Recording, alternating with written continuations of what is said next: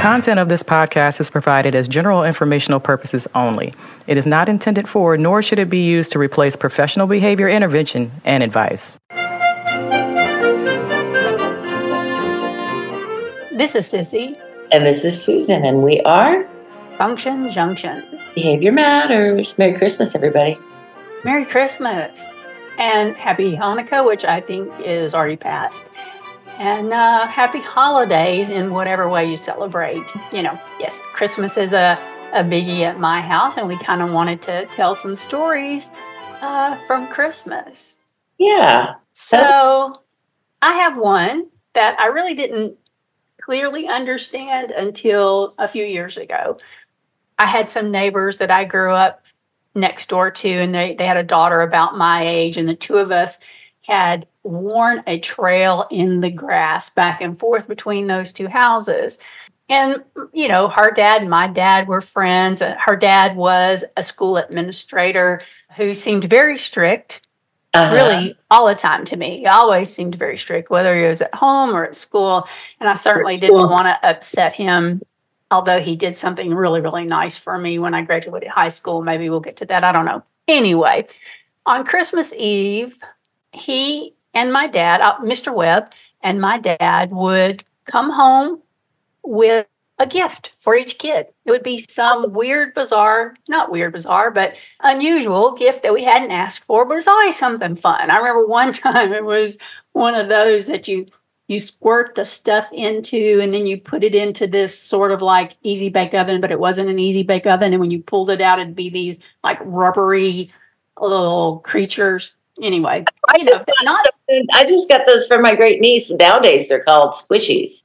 Okay, well, yeah, they were not on my list, and I'm sure my mother would have said no, but Dad came home with those, and we always knew that there was going to be something really kind of fun happening there on Christmas Eve. That's so cool. It is cool, but what I didn't know that was really probably behind that, and I didn't know it until after Mr. Webb passed away and some of the things that people posted on social media. Now, I did know, my daddy was a pastor, so I did know that my dad took food and things to families in need during that time. And he always made sure to bring candy in it because one time when they went to deliver things, a child had taped a picture of Santa Claus on the wall. And it cut my dad to the core. You know, that here was this family who was struggling to have food for Christmas. Oh. And this precious little child had such high hopes that Santa was going to come visit that he had cut it out and taped it up on his wall. Oh, gosh. And so from that point on, my dad made sure there was candy in there, and if he definitely brought toys and things like that. And I've got a couple of brothers that talk about, oh, yeah, there were times that Daddy had me go with him to deliver those things. Well, I really didn't realize how often Mr. Webb was doing that sort of thing. He, come to find out, and what people shared after he passed away was every year he adopted a family and he bought gifts for them and he delivered them. And no one ever knew except for the people who were very close to him who helped him get that stuff together, or the people who he gave it to. So when I think about, we always talk about antecedent behavior consequence, and what maintains a behavior is the consequence to the behavior. It's certainly not motivated by escape. It's not motivated by attention because no one knew. It's not, what was the maintaining reinforcer here for him? I don't know the answer to that, except, what do you think? What do you think the maintaining reinforcer is?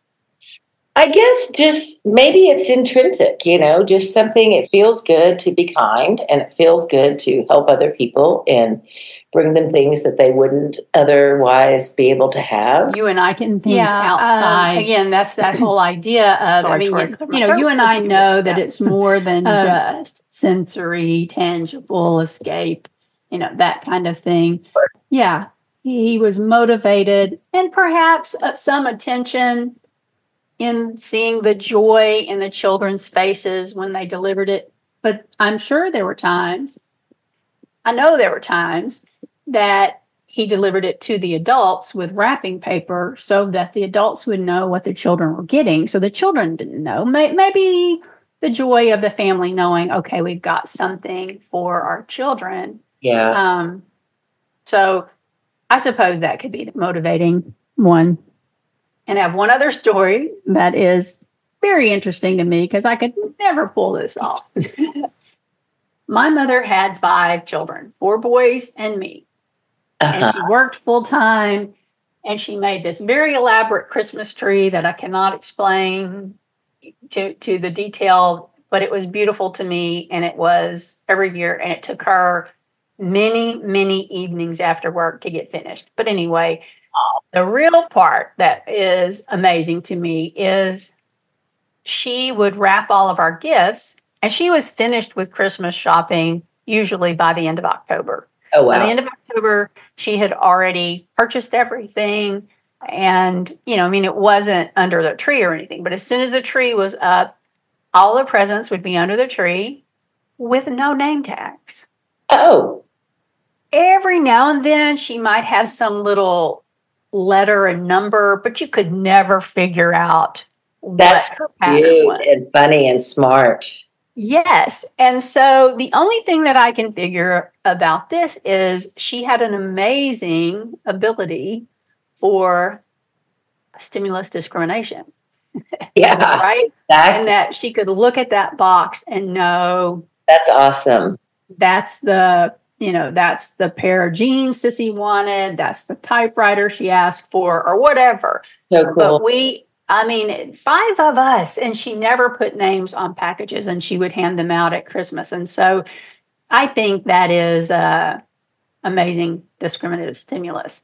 I was thinking about getting things done before October. I think that's an MO to make sure, a motivating operation to make sure she had the money needed to get the things for all 5 children, because my mother was one of 6 growing up, and she was a child of the Depression, just like my father was a child of the Depression.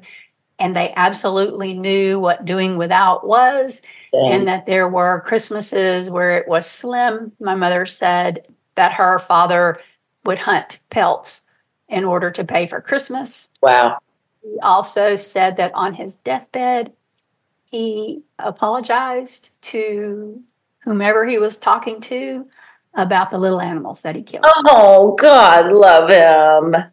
Yeah, that's not a very Christmassy piece to think about, and kind of, gets to your heart. But I think that was probably the motivation for making sure Christmas was all tended to early.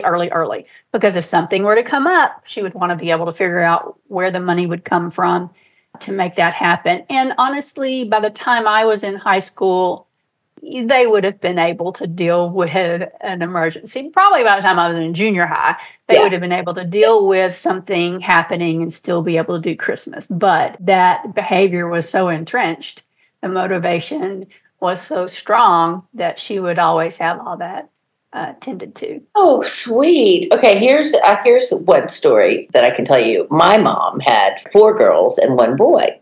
There you go. I'm that baby, as are you. Aren't you the baby? Yeah. And, yes. And when I was probably 6, she had thyroid cancer, and she had to have her whole thyroid removed. And she had a scar, from ear to ear around her neck. And she always wore turtlenecks and scarves, because she was so self-conscious about it. And back in those days, it was like a bad scar. So, God, this is over 50 years ago. That's crazy. So, anyway, she wasn't feeling well, and she got home from the hospital right around Christmas time. And we always had a live tree, and it was up. The tree was up, but it wasn't decorated. And it didn't get decorated. And we, as a good set of Catholic girls, always went to midnight mass at our church, St. John Vianney. And we went, and my oldest sister, Caroline, and my dad stayed back. And when we got home, the tree was decorated. Aww. And they told me that it was Santa's elves that he did that early. And they came down and decorated the tree. And of course, now looking back, I know that it was my sister and my dad who did it. But I think of that story a lot because it was just so sweet and so kind. Now, don't ask me why they didn't get it decorated sooner than that. I don't know. But nevertheless. Kind of magical, really, if you suspend the idea, of what you thought happened. And really to go to Mass and think, oh, okay, that's going to be our tree this year. It's okay. Mom's home. That's the important part. And then come back to a fully decorated tree. And it was really decorated. It was really pretty. So I don't know if there's a behavioral principle behind that other than believing in miracles. I too tend to rely on prayer and miracle mentality as often as I can. Yeah. So maybe that just reinforced that. Well, I would certainly think that the MO there would be, that they wanted you to be happy, wanted the rest of the girls to be happy, and your brother to be happy. So, there was definitely a motivation there. And the reinforcement was the glitter in your eyes when you saw it, right? Yeah, it's a sweet little memory. Okay, so listeners, I have a little present for y'all. I have started Teacher Pay Teachers called, you'll never guess, Blossom and Bo's Behavior Secrets. And there are 5 up right now. I hope to have 20 or 25 by the end of the Christmas break. But right now, there's a free one for conducting a preference assessment. And there are 4 others in the areas of following one-step directions, thinking thoughts and talking words called Think It, Don't Say It. There's one on collecting information to begin toilet training. And there is one on using puzzle pieces as token reinforcement systems. So you can just go to Teacher Pay Teachers. You can just type in my name, Susan Catlett, Catlett. Or if you want to look for it, it is Blossom N, like the letter N, because it wouldn't let me put all these letters in. Bo's, BEAUXS, Behavior Secrets. And I hope Blossom and Bo's Behavior Secrets. Yeah. Excellent. They're fun, and they all have goals at acquisition and generalization, detailed steps on how to teach the skill. They have helpful hints or ideas that you can use, and they all have data forms. And if a template is necessary, I included a template. So keep an eye, follow us, because we'll be adding more, hopefully weekly. Sounds great. And I think what's exciting is that whole idea of writing the goals through the levels of learning. That's a really, really good plan. And even if a district has a very specific way they want goals to be written, they're still going to be able to use what you have in order to make that happen. I mean, yours are grounded in what we know is the way to write a good goal according to the BACB. And that's what we want to do. Thank you. Yeah, I didn't include timelines, but everybody knows how to do that within 36 instructional weeks or 9 instructional weeks, whatever. And I did rate acquisition and generalization. I didn't do any for fluency or maintenance because I see very many people write goals at those levels, although we should. But I just wanted to make it as simple as possible. And if you have a need or you're thinking, I wish I had something, a behavior secret for ... send me a note, behaviorsecrets@gmail.com, or text me or call me or send smoke signals, whatever. You can go to my personal website and get in touch with me that way, drsusanmcatlett.com. So Merry Christmas, everybody. I hope you enjoy it. I hope you follow us and keep up with all the new products that we're going to be putting up there. It's going to be really fun. That's going to be great. I can't wait to see what else up there. I know it's going to be wonderful because thank you. You know your stuff and you put up good things. So, I kind of just do what I feel like I say every day, we're in classrooms and we tend to make some of the recommendations like, do you know what his reinforcers are? Do you know why can't she follow one-step directions? And probably do something on imitation. I don't know. I've got a list of ideas, but anyway. Very good. And we're not going to do a question today, right? Because it's just a Christmas, happy Christmas, or again, happy holidays, not trying to all of the happiness that of the happiness, and that new year brings joy and good stuff.